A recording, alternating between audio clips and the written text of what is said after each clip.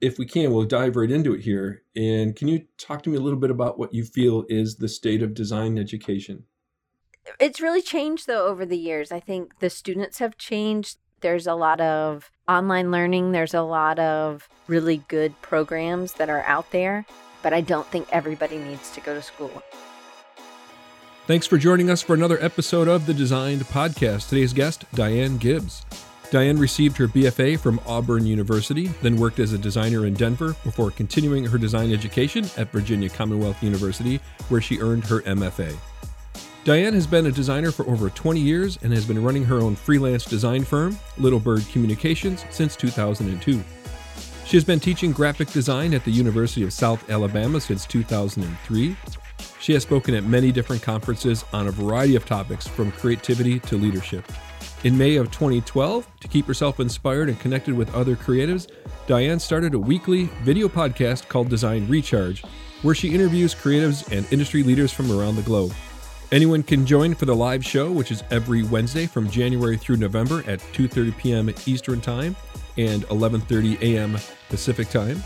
Diane is passionate about helping creatives grow their business, and she serves as a matchmaker for budding creative entrepreneurs by connecting them with emerging creatives who have recently joined the industry through her side project, Recruiting Creatives.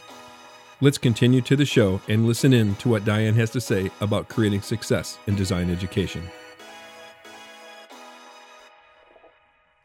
Diane, welcome to the Designed Podcast. How are you? I'm great. Thank you so much for having me. Oh, we're extremely glad to have you. It's been a little bit since I last ran into you and met you, so hope everything's going well. It is. It's going good. And I hope everything's going good. And I hope you had a good end to your semester. Actually, a very good end to the semester. A couple of rough spots, so you're always hoping and waiting for those moments where everything just kind of falls into place. And that was the end of my semester for sure. It was great. That's great. Yeah. So tell me a little bit about you. Tell me about your path into through academia, if you will. Sure. So I did undergrad at Auburn University. I grew up in Atlanta, Georgia, and Auburn's just inside the Alabama border, and I studied graphic design. And then I went and worked in Denver as a designer for about 5 years. And then I really felt called to be a teacher. I knew I wanted to be a teacher, but I was having too much fun snowboarding, and I didn't ever pursue that for a while. So I left Denver and went to Virginia Commonwealth University in Richmond, Virginia, and it was a 2-year program. I got my master's, and then I taught. I wanted some teaching experience. I didn't have any teaching experience. I thought that would help me get a job, and it did. And so I taught about 4 classes each semester just to get my feet wet. And then I got a job at the University of South Alabama, and I have been here ever since, and we have really grown our program, and from not being, from anybody could take graphic design classes to now we have a very select students that get to go through, apply and go through, and then they take 11 graphic design classes, which I've been able to kind of help steer, and I'm really excited. Oh, wow, that's fantastic. So Denver, Colorado. I was able to go to Denver for a TypeCon conference. It was very easy to fall in love with Denver. So I could see how the snowboarding would be a distraction for you. Well, it was like snowboarding in the winter and then hiking in the summer. And I was so excited to be outside so much of the time. And now I moved here to Mobile, Alabama, and I do go outside, but I don't spend as much time as I would like to. So I would love to go back and spend my summers in Colorado if I could. Yeah. But maybe one day. Yeah. I was going to say Mobile is definitely a little bit different than different climate than Denver. A little for sure. sticky. Yeah. Yeah. A little bit sticky. Buggier and stickier. I mean, I still spend plenty of time outside, but not as much as I did when I was in Denver. So you have a diverse background in places that you've studied and taught. So if we can, we'll dive right into it here. And can you talk to me a little bit about what you feel is the state of design education? Well, I know that education, I've been teaching, this is my 15th year. I'm wrapping up my 15th year, and which seems really old. But I don't feel like, I feel like I just started, Yeah. So it's really changed though over the years. I think the students have changed. I think that that's something I didn't realize. I didn't realize the students would change, or what was expected, or how they were prepped from high school would really be different, but that it really has. Okay. And I think the other thing I didn't realize was, in 2008, when the economy tanked, the education went up. There was tons of people going to school, and we were flush with, so it was great for us, terrible for everybody else. And now we're kind of in the economic future is a little bit more flush for the nation. And then for us, we are dealing with some of the things that I think are some of the problems in design or in education as a whole. Okay. And I think some of that is that there's a lot of online learning. There's a lot of, in some fields, there are things that you can learn on your own. True. And I think I definitely think that there's an advantage to going to school, but I don't think everybody needs to go to school. And I think that there are lots of really good programs that are out there that are not certificate programs or nothing like that. They're just entrepreneurs getting together and learning about pricing or about creativity or about right. other things. So I think that is the direction where design education will be. Okay. Which, I don't know. No, I think we need to be open to those things. Yeah. So I'm going to touch on a couple topics here as you've been mentioning those things. Okay, writing a note. Okay. So my first one was high school, right? There's been a big change in arts in high school over the last decade or 2 decades, for that matter. Slow, but yet quite progressive. And I think it's affecting us in a negative manner, if you will. What's your thoughts on that? I agree. I think that I actually feel like it's this. In where I am, most of our students are just commuters, so we don't have a ton of people from a lot of different places. A lot of our students are just from, about a 50-mile radius, maybe 75-mile radius. I think that's becoming more common. So, yeah. I think so. Some of the bigger schools, definitely, they're coming from all over the nation. I think the University of Alabama, University of Georgia, Auburn. Just talking about things in the Southeast, I know that there are kids that are from all over, but those are those land grant institutions, and they have some pull of some other thing that brings these students in. And then the rest of us are kind of building these programs. And there is not a lot of at all art in the high schools where we are, but they've never really have been. So some kids have never taken art at all. They just have drawn on their own, or they've wanted to draw and they've never taken a drawing class. So that's kind of where we have to start from ground one, day one, a perspective and shading, which again, we were a very traditional, foundational institution, how we teach art. And that's where I came from, was an institution like that as well. So that hasn't, to me, changed that much. But what's changed is the attitudes and what is expected. And I don't know if that's just in art or not. I actually feel like that's across English and science and math and things like that. Yeah, I would agree. I would agree for sure on that one. So the world of online learning. Okay. What are your thoughts there? I have thoughts, but I don't want to influence your comment. Yeah. Oh, you're not going to influence mine. Oh, good, I want to know yours too. So to me, there's online learning. There's two veins. There's two veins to that. By the way, in my thoughts, there's online learning where design programs have classes that you can take online. Okay. And then there's online learning by all of the open source resources that are out there, where I don't have to go to a university, and I could just study online and get a lot from that. So what do you think of the advantages are for the second one? Advantages for the second one are people who have full-time positions and they're looking to diversify their skills, grow in other areas so they can continue to expand themselves and meet the demands within their profession. Are any other advantage? Off the top of my head, no, I wasn't prepared for that. Sorry. Or what do you think a disadvantage is? And I'll share mine in a minute. The disadvantage is a lot of people think that that's the resource they can go to save money on a college degree and be prepared to enter the professional world. Okay, so what is a college degree at like your university or my university? What does that afford a kid? Like not money-wise, but what does it give you that you can't recreate in an online setting?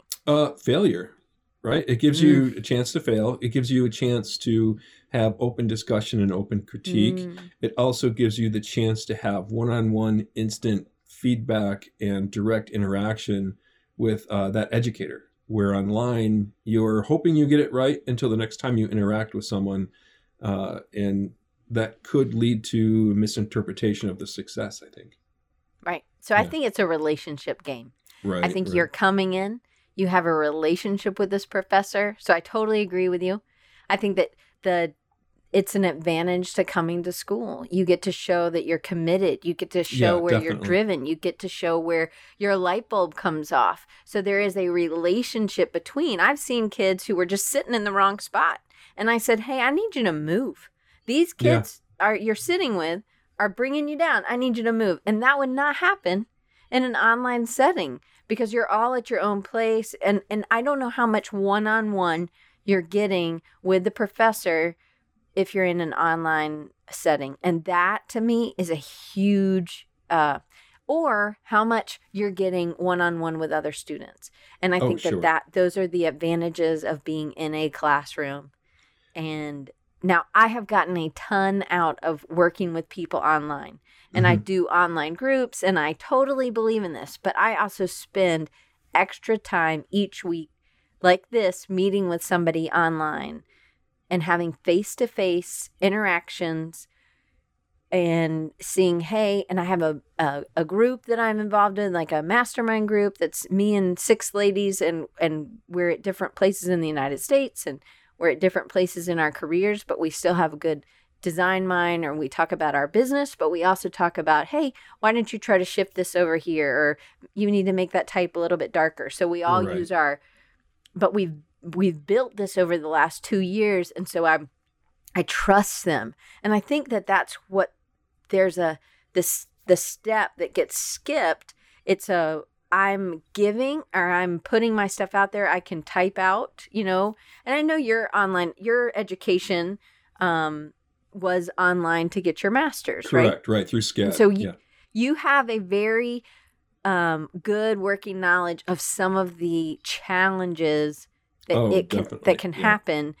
And there were many of those frustrations going through that program, and I was a little bit older, so I also voiced that quite often, and I had a few of the different faculty that would definitely find the time to do those arrangements. And the best class that I had was with a faculty member that was willing to do live online meetings with the class. And those are the classes I got the most out of.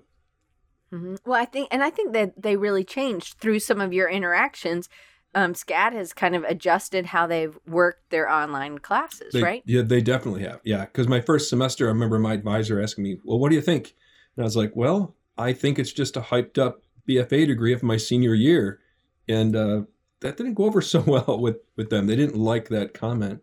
I don't think that I solely made the change, but I think there was enough of those discussions that change happened. And literally it was the following semester and then my concluding 2 semesters where it was a huge shift. And I'm really thankful for that. I think the timing was just right for me. So that was good. Well, and it allowed you to work while you were able to go to school, and it allowed you not to have to move, pick up your family and move. So there were so many advantages, but you have to compensate for the disadvantages of the relationships within the class. You had to, you took more time getting to know your other classmates or getting to know your professors, which if you were in a classroom with them 3 days a week, 6 hours each week, you wouldn't have had to do that, but you had to do extra. And I think it's about commitment, right? Yeah. Oh yeah, definitely. You really have to, in that situation is to make that commitment. You have to know you're setting apart a certain amount of time certain days, a certain schedule. It takes the discipline without a doubt. Yeah. Well, and one of the other, I think, disadvantages of you may see how people are presenting or see the work they're presenting, but you don't hear them presenting, or you're not hearing how they got to that idea, or they're kind of rambling or whatever. And in the classroom, you can say, hey, you know what, Judy, she doesn't have her stuff together. Like I'm not Judy. And then Judy responds to my stuff and tells me to make my type bigger or whatever. And I'm like, I'm not going to listen to Judy, because I don't think Judy's got her, she's below me in the spectrum of where, not that Judy can't get better, right? Judy will, but she's behind me, and I think I know a little bit more. Not that, again, cockiness, not that, but then there are going to be people who are, Brad is way ahead. And so I may listen to what Brad says, and instead of taking what Judy says with a grain of salt, I may listen to what Brad says and take his comments and his changes. And I think you might get that online, but I think it takes a long time to kind of develop that, because when you're online, are you noticing when they're coming late? Are you noticing when they turn their projects in late? You don't know. But if you are always the last one to turn in your thing into the Google Drive, then you're the last one. Right. If you're the first one, then everybody sees that you're getting your stuff done early or on time. And I think that there's, when the teacher asks for something and you're bringing it forward, or you're having to print it out, or you're having to ask the teacher, can I give this to you later today? So it's relationships with the teacher. It's relationships with the other people in the class. And dependability is huge. It's just a little bit harder to do the accountability, I think, online. Yeah. And I think what's missing, well, again, I haven't taken an online class in a while, but I think what was missing from then and could be missing still now is platforms like this, audio and video. I think if those things were added in, where the student had to give a defense and a critique of other works, because I know we had to critique 2 other pieces and then talk about ours, but it was all written, right? It was all just text entry. But if it was more of a video and audio discussion, I think the students would be more accountable, and you could begin to understand the skill sets and the level that they're at, and have a little bit better idea of how that's going, I guess. I don't know. I totally agree. Yeah. The other one that I wanted to ask you about that you brought up was entrepreneurs, but I'm going to wait on that one. I'm going to see if that comes back. So I'm starring that for now. Okay. All right. So my next question then is this. Ready? Art and design, or art versus design? I think we're better together. Okay. I see a lot of people who are in a design program or think they want to do design, and they just don't either have it, or they thought it was something else. And I kind of hate that if they are only in, now that's the kind of student I have, right? They haven't had a lot of art classes before, so they may never have heard of design. It's not an art school, where it's a university that I'm at. And so I like being at a well-rounded university, but I also love to be able to say, you know what, I think maybe painting is your thing. I think I would go with painting and leave design. And I love giving them that option. I also love that they, when I was in school, I took ceramics as like a secondary, we had to take 5 classes or something in another area. Sure. Right. And so I really got a ton of frustration out in my ceramics class. And I love that I was doing something with my hands. And it could be that I'm just more crafty and I like to make things, but I also loved seeing things that were being made by people that were artists rather than people that were designers. So I think we're better together. We're stronger. It also builds relationships with people that a designer could help, right? It's an artist, and we could help make promotions or posters or websites or brands of our friends. And maybe this is a good exercise early on. Okay. How does the naming of a program then affect that? Okay. Quick little background context. Currently, I'm in the Department of Art. We have an emphasis in graphic design. I've been part of visual communication and design department. I've been part of a design department. It's been kind of school of design. So it's been kind of all over the board through the different universities I've taught at. Does it help us, hinder us? I don't know. So I've only been at the same school. So at VCU, it was communication design. It was the communication art and design program, but it was really just graphic design. We had some illustration, but really that was what it was. At Auburn, it was just art and design. Now it's in art and architecture, or it's architecture and design. Okay. So it's with industrial design. It changed colleges. I honestly, you're probably not going to like this answer, but I just think it's a name. Yeah. Like my business cards still say instructor and I'm full professor. Like, I don't care. Yeah. I think that it's, if you are, our biggest major is graphic design. Yeah. That it is a great way to build up the rest, like show the other areas and the importance of having people from other things in your department. Sure. Just because we're number one in our department as the most majors doesn't mean that we're the best, I guess. I just feel like then that means that we have to be the leaders and we have to make sure that other people know that there are these other areas as well. So we could just take it and be like, we're the best, we're the best, we're the best. Don't do anything else. Yeah. But I just think I just think, again, we're better together. So I think that our kids who don't like or aren't fitting in, then I want to make sure that they're doing well in glass blowing or that they're doing well in painting or something else so that they have something else better to fall back on, because I don't think design's for everybody. Right. I think some people choose design because they think they can make money at it. Yeah, that happens a lot. I like that. I like that answer. I do. Yeah. It's just a name. Yeah. And I would say it's definitely, what's the point I'm trying to get at quick? You mentioned I may not like the answer, but I'm not looking for any particular answers. I'm just trying to gather some census and some information and see where people are at. So, but I really like the answer. And not every program design is number one, but in those programs where design kind of leads the enrollment, it's a good opportunity to get all of the other disciplines involved within design and get design involved in the other disciplines. I do that a lot myself, so I enjoy it. I just think that you have to.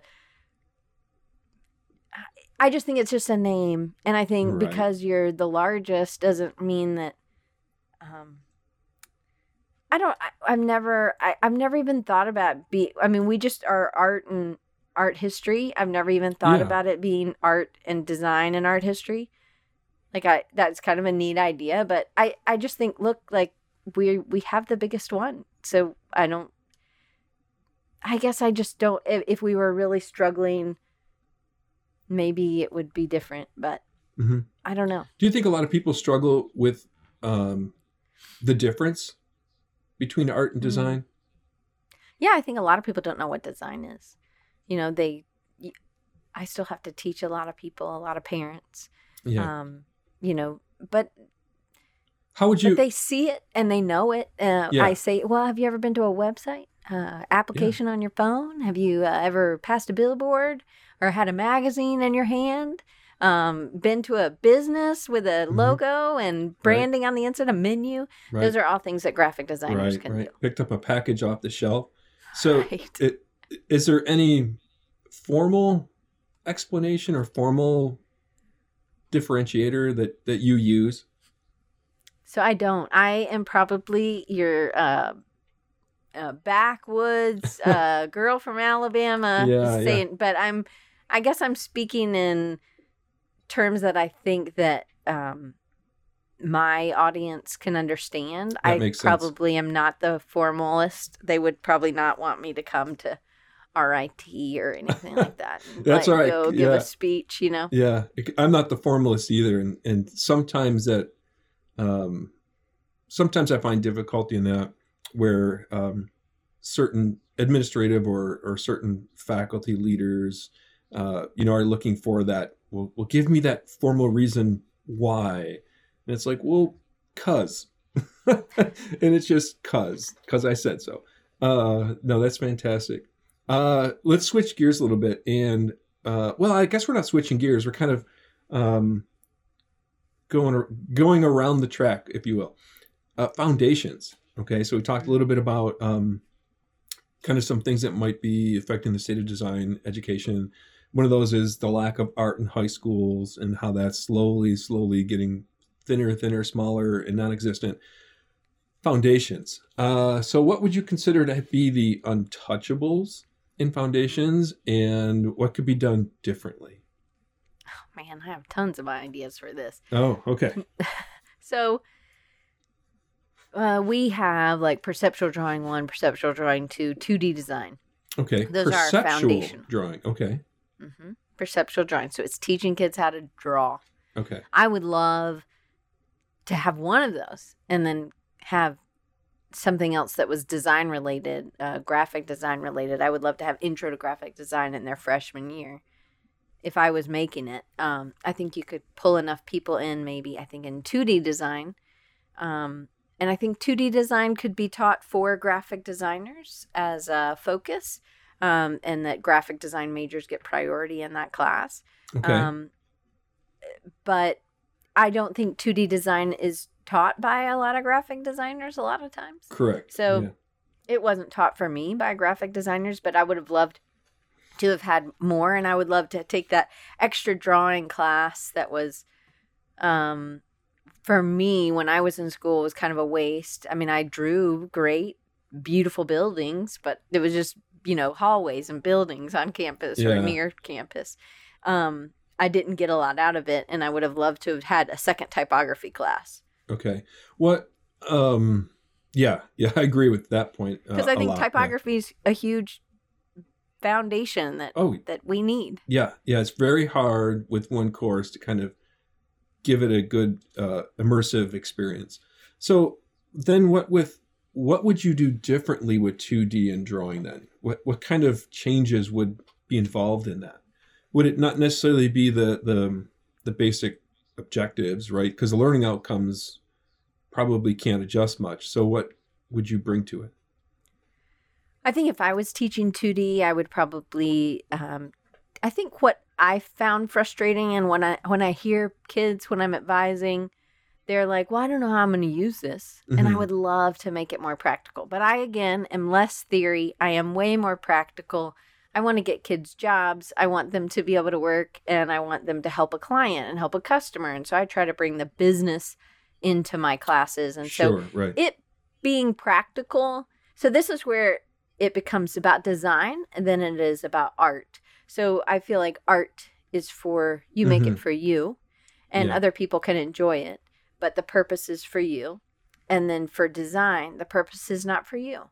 The purpose is for someone else, and it's trying to meet somebody else's need, and you have a definite goal of whatever it is. You want to bring more customers in, or you want to get more emails, or you want to sell more juice, or whatever it is, and so there's something a little bit more trackable, and it's less of a reflection of how I feel it was, and nothing against any of that. Like there are lots of glass artists or ceramicists or printmakers that are or painters or that are doing something a certain way that are commercially based. And I guess I want people to make money at their chosen field. Right. I feel like a lot of even seniors are like, well, this is what I want to do for me, and I want to make this, and I want people to buy it. But that's not the way the world works. Right. We don't buy something because you made it. We buy it because we needed it, or we wanted it. There was a lack in our life, and we thought that what you had filled that lack. So it was about me, the customer, not you, the artist that made it so much. Exactly. Right. I like that. Okay, that's a good answer. What would be untouchable then in foundations? I kind of hate taking away classes that might lead somebody exploring something else that, they think they're a designer, but they're really not. And so I think art history should be untouchable. I think that we should take art history. Yeah. I think history is really important. We do have that in foundations. We have at our school, you have to take 5 art histories. Same with ours. 3 are set, and then 2 are elective. Oh, we got 2 set, 3 electives. So that's not bad. It's like the Roman and, way long time ago. And then the like Renaissance and a little bit before, and then like the 19th century and the 20th century is the modern. And then you take other things that you're interested in. Yeah, right. I hate this. I always do this all the time. I have got this lapse of memories, it seems. I had a great question for you regarding the art history stuff. And it's eluded me. It's gone. It was a comment. It was more or less a comment. I think the discussion on art and art history and design history is worthy of a podcast episode in itself. So I'll be looking. You should have Mandy. Do you know? Oh man, why has her name just escaped me? She's gonna Mandy Horton. Mandy Horton. Sure, I'll get you in contact with her. Fantastic. But she does 3 design history classes, and she's in Oklahoma. She's at Central Oklahoma. She is a rock star in the history of graphic design, and she's going to do on my podcast in the end of June. It's a Tuesday, Wednesday, Thursday. We're doing Design 1, Design 2, and Design 3 of history. Wow. So it'll be an hour of each, which is obviously not enough, but it will. She's going to kind of take us through what some of the important parts of that, but just because I feel like it's a lot of people had no design history. Oh, true. Right. We currently don't have a graphic design history in our program. So I intertwine that into our level 3 class and get a lot of that in there as well. All right. I'm going to move on to another question then for you. Where do you think, what's going to be most important for design curriculum in 1 year, 5 years, and even 10 years? What's most important as we continue to grow and transform? I think that I would say in all those is the professors need to stay current in the field. Okay. And in a year, I would say that might look like some more looking at where the trends are in what people are needing. And I think that we've been needing social media classes, and we don't have any, or only as special topics. And then we end up having really a need for UX UI, and maybe incorporating that into all of our curriculums, or helping them understand that the problems they're solving this is a user experience problem, or this is an interface problem, whether it's a brochure or whether it's an app, right? Whether it's printed or not. So the user experiencing that poster. Why do I have to come to 2 feet away to be able to read the poster? Then maybe that poster is not doing its job. And I think we just need to incorporate that more in how we talk about things in the class and use those terms, UX, UI, or user experience, user interface. I think in 5 years, was that the next one? Yeah. I guess I don't see much difference between the 5 and 10 because I just can't see that far in advance. I know that this year, my husband was sick. He had to have some surgery. And so the next day I did a Zoom call with my class, and they loved it so much more. They did a critique. There was more involvement. And I think it was because they could see better than when I was projecting it on a screen.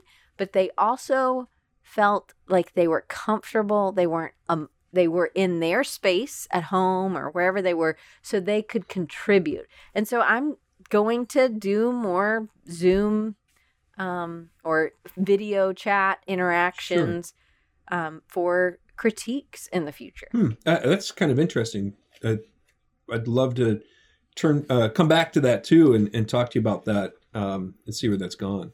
Well, it was kind of weird. I didn't know. Didn't expect it. Yeah, kind of an unexpected. I mean, I've done it probably every year, but they really, really liked it, and so we'll see if the kids next year really, really like it too. Sure. Or if it was just a fluke. So the user experience, user interface stuff, social media, video now is important as students are graduating and getting jobs as graphic designers. Motion graphics, the fourth dimension, right? Things in motion, things that are time-based. When do we get them involved in that in their studies? Is there a point where it's too soon, or is there a point where it's too late? I think that I don't think we have this figured out where we are. I've brought motion into intro to graphic design. I've had them do like an animated GIF in Photoshop so that they're thinking about it. And some of them are amazing and they tell a great story. And then some are just totally like, please don't ever put this in your portfolio. This is terrible. Sure. And so some people get it and some people don't. I think it has to do with experience. So just the more they play with it, the better they get, the more they analyze good design or good animations or good GIFs or good motion. I just feel like for us, we have one track. And I feel like that's where the track starts splitting. That you have a print track and then you have a digital track. Okay. And we don't have the professors to be able to split right now. But that would be what I would say, we kind of give you an overall jack of all trades kind of like design degree. Sure. And I think a lot of smaller schools maybe do that. Yeah, that's a lot. I would say it's probably more than what you and I kind of think it might be. I think it's a large percentage of our universities. It might be 75, 80% of the universities in the United States. It could be.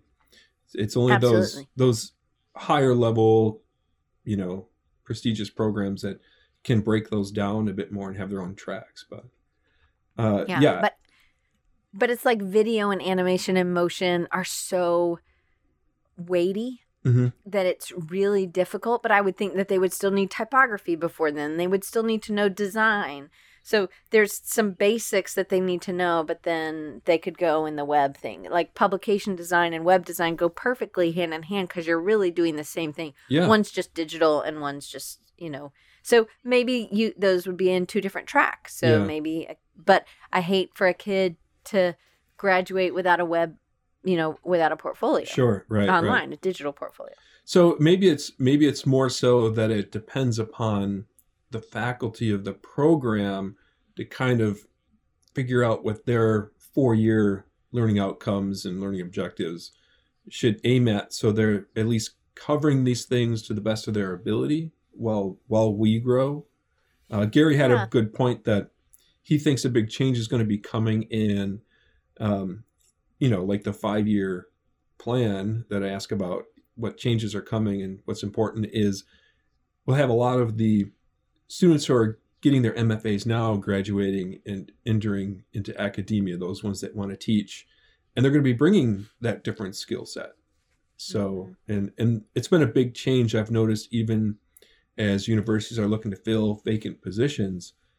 They're looking for that skill set. It might say graphic design, but they're looking for that digital new media component. Absolutely. Yeah, they really That's are. what I see. That's what we have right now is we have an animator and we need a second. And it's really difficult. It is. Yeah. And budgets are getting tighter, and there's a lot of things that, academia is going through in that state of design education. So I'm gonna bring you all the way back to that. You talked about entrepreneurship. Do you want to elaborate on that in this context at all? So I think that it's usually not something that a lot of kids are thinking about. I think that they would love to do, like I was talking to a student earlier, alumni from another school earlier today, and, they're still very focused on them. And I love this kid, but, they just haven't gotten to that point of, it's really about what problem you're solving for somebody else. And it's not about what they can give you. And I think that that's a shift that needs to be in high school. That's a shift that maybe needs to be in grade school. It's not about you. It's about what you can do for others. And even as a, sixth grader, what can you do for the other kids that are underneath you? How can you support them, or how can you lead them, and how can you guide? And then for the people that are above you, maybe you play soccer and you're the ball girl or whatever, or you are the flag person I just feel like there needs to be more. This helps with empathy. This helps with, we are not here, I don't believe, to just have the best time in our lives. And not that I don't feel like I have the best time. I do. But I feel like we're called to be part of a community, not to be the king of the community. And I feel like a lot of the focus right now is the me thing. And that's where the selfies and just this is the food I ate, and this is what was important to me. And really it's about what can you do? What are you doing that's helping someone else solve a pain point? So maybe it's, if you're a sixth grader and you see somebody who's always waiting for their mom to come pick them up, or they're always waiting for the bus, or they're always sitting on the bus alone, maybe you take that step. Instead of it being about you, there was a YouTube video about this kid in high school, and he said he didn't want anybody to eat alone. So instead of him eating with his friends and not eating alone, he made it a point of always going up to somebody else and never letting them eat alone. This is exactly what I'm talking about. I think if we had that mindset, I think we'd make a whole bunch better designers. And I think as we graduate from college, you would have that mindset of, what can I do for this position, for this company, instead of what can the company do for me. Now, granted, I do think you have to interview the company just as much. Sure. Like, right. It is an interview of you, so it's not all about how they can walk all over you, but it's about a good fit, and where that you understand this isn't about you. This is about how you can help them. And is that a good fit? Do you like doing blank? Right. Right. Yeah, I think that's excellent. And as more designers have that approach with their work, and the empathy of helping the end user, the community, the people that it's touching, and focus on that, I talk a lot about that when I talk about, their style and their aesthetic and what they're showing in their portfolio and who they are. That's a great question. Well, we're getting close. We're getting close to, having a really full episode. So before I let you go, I want to ask you, what are you working on? What are you doing personally?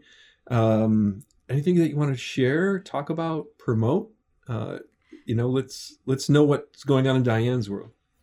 So I have my own business, and I try to stay current, and I always am like, oh, I'm not doing this right, and I'm not doing this right. But I think by doing this and talking to other people who are 100% professionals, they're not doing this as a side gig, right, kind of thing, which I know it's part of our research, so it doesn't feel like a side gig, but it feels like I don't spend 100% of my time doing my client work. In the summer, I do a lot of client work, but I have my own podcast called Design Recharge, and it's really for freelancers. So people who are like me, maybe who have a full-time job, and then they're trying to make that side business more lucrative. Sometimes it's a side project that has really taken off, or it's somebody we should, I think, have all these revenue streams, because as a professor, sometimes we make like a high school teacher pay. This is, if you're in a school like where I am, that's what we're making. So we have to supplement that with something else. And so I want to help other people do that. So my podcast is more for people, I would say, in transition, or people who are full-time freelancers and they need help understanding their business. So I always have that going on. It'll be 7 years. I've done that in June. Wow. 7 years. Wow. I know. I should be further along probably. But, and then I'm starting something new. I have a friend, my friend Chris has encouraged me to I end up doing a lot of coaching, not for soccer or anything, but I end up doing a lot of business coaching or positioning, coaching, things like that.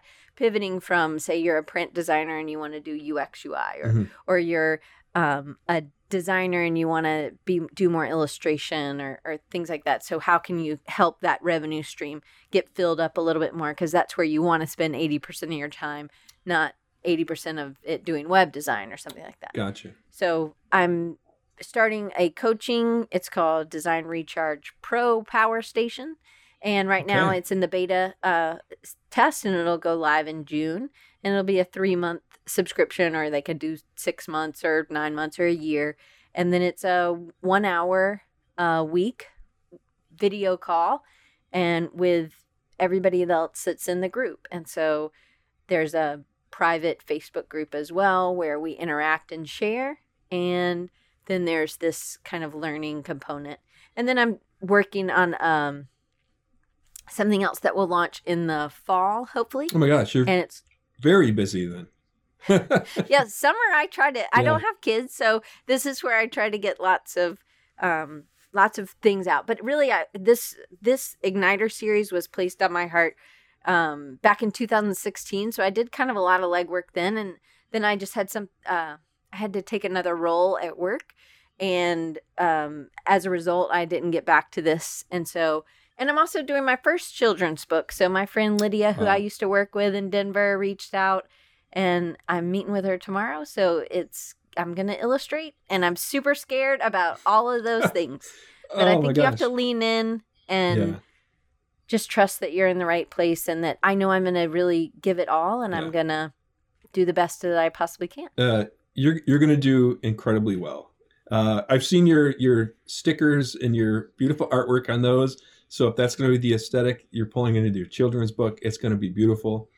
Can we go back one, and can you give me a little more information, a little more context about the series that I'm sorry. So the one that's the coaching series thing? No, there was one more thing that you were going to touch on, or that you did touch on. The Igniter series? The Igniter series, yeah. So, I didn't really touch on that. So the Igniter series is, I have a friend, Natalie Callback. She does a series in January for creatives. They're really for people who are hobbyists, some are professional artists, but they come and it's the camera down and you're watching somebody do this, and it's every day you get like a 12-minute video. And it's kind of processed. Like sometimes they always have the same theme for the whole month. And you're watching somebody else create their art. So I thought, I really like this idea. And so I contacted Natalie and I said, hey, how do you do this? How were you able to do this? How does the price break? Because I want to make it useful for somebody else. I'm not really all about just making money for me, but I think it'd be really cool to help other people make money too. But then I also think that it's real. So mine is not a camera down. Mine is like you're presenting at a conference, and this year it's going to be all about communication. So communication either with the customer in the lead magnets or lead generation devices, in how you are maybe pitching to a client, or how you're explaining a project. You've already won the job, and now you're presenting the first series of ideas to the client. That's one of them. And so I have people who have done, professionals who have done a lot of this, and then it's going to be a 50-50 split. So whatever they sell with their link, they're going to get half of, and then whatever I sell with mine, I guess I'll get all of mine, whatever I sell with my link. But so then that way it's exposure for some people who maybe don't have a huge list. For people who do have a huge list, it's another way for them to make money. And it's something I would love to be able to do in each fall, because that's when we think about going back to school. But this would not necessarily be for students. This would be for professionals. But I'm thinking you would probably get one video a day, and they're a little bit longer. I've done one already. My friend Dustin encouraged me to be a part of it. He said that I had a good way of asking questions. So he said, then that way it's not just like everybody else. So what I'm asking people to do is make a 20-minute presentation on how to teach this. And then I ask questions, because sometimes we've done this so many times that we don't realize. And so I'll ask a question, hey, well, did you do this? And so some of it's about reaching your customer. So communication, I'm going to have some people come on and talk about SEO, even though that's not like writing something, but maybe our websites need to be more SEO friendly. And then would like to have somebody come and talk to us about local Google SEO or Google ads and using the power of some of that. I think we can be able to do it for our customers, or it gives this person who's presenting a chance to make some connections to maybe be that contractor that works with other design firms. That's awesome. You've done your homework and you seem very excited over it. That's incredibly cool. I am excited. I hope it works. Yeah. We'll see. What's the name of the children's book? Does it have a name? Yeah. It does have a name, I think. I think it's called Victor Vroom. Ooh. So it's about this car called Victor. And so this is somebody I've known. She got her first job at the magazine that I was working with. And then I set her up with my friend Derek, who went to Auburn and then moved out to Denver, and they've been married for 20 something years. So it's kind of neat to see their kids grow. And, but Lydia was at the first job one of my first jobs. Yeah. So it was really kind of cool. That's neat. Congratulations on that. Yeah. So if people want to follow you, find you, where can they go? The best place is, if you're on social media, is Design Recharge. So at Design Recharge on Instagram or Twitter. And the website is rechargingyou.com. But if you typed in designrecharge.org, because I don't own the .com for that one, that'll get me there too. But it's rechargingyou.com is the website. And I will be redoing the website this month. Okay. Yeah. It sounds like my website currently. It's under the redo as well. So it's very thin right now, but it'll get there. That's one of my chores over summer as well. Me too. I think I have way too many chores this summer, to be honest. Yeah. But I'm gonna work on it. I'm gonna just crank, and I'm gonna be the beaver, and I'm just gonna keep plugging away. All right. I'll check up on you. That sounds good. Diane, thanks so much. I appreciate you being a guest here on the Design Podcast, and let's keep creating success in design education.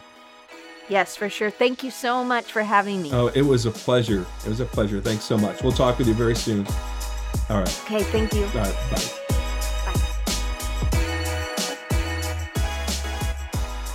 Thank you for joining me on this episode. The Designed Podcast website is located at thedesignedpodcast.com. There you can find notes on the episode, links to our guests, links to resources, and more regarding the many things discussed during each show. If you find the Design Podcast interesting and informative, please subscribe on Apple Podcast or on your favorite podcast service. You can also follow the Design Podcast on Instagram and Facebook, and subscribe to our video version of the podcast on YouTube. Please join us for the next episode of the Design Podcast, and let's continue to create success in design education.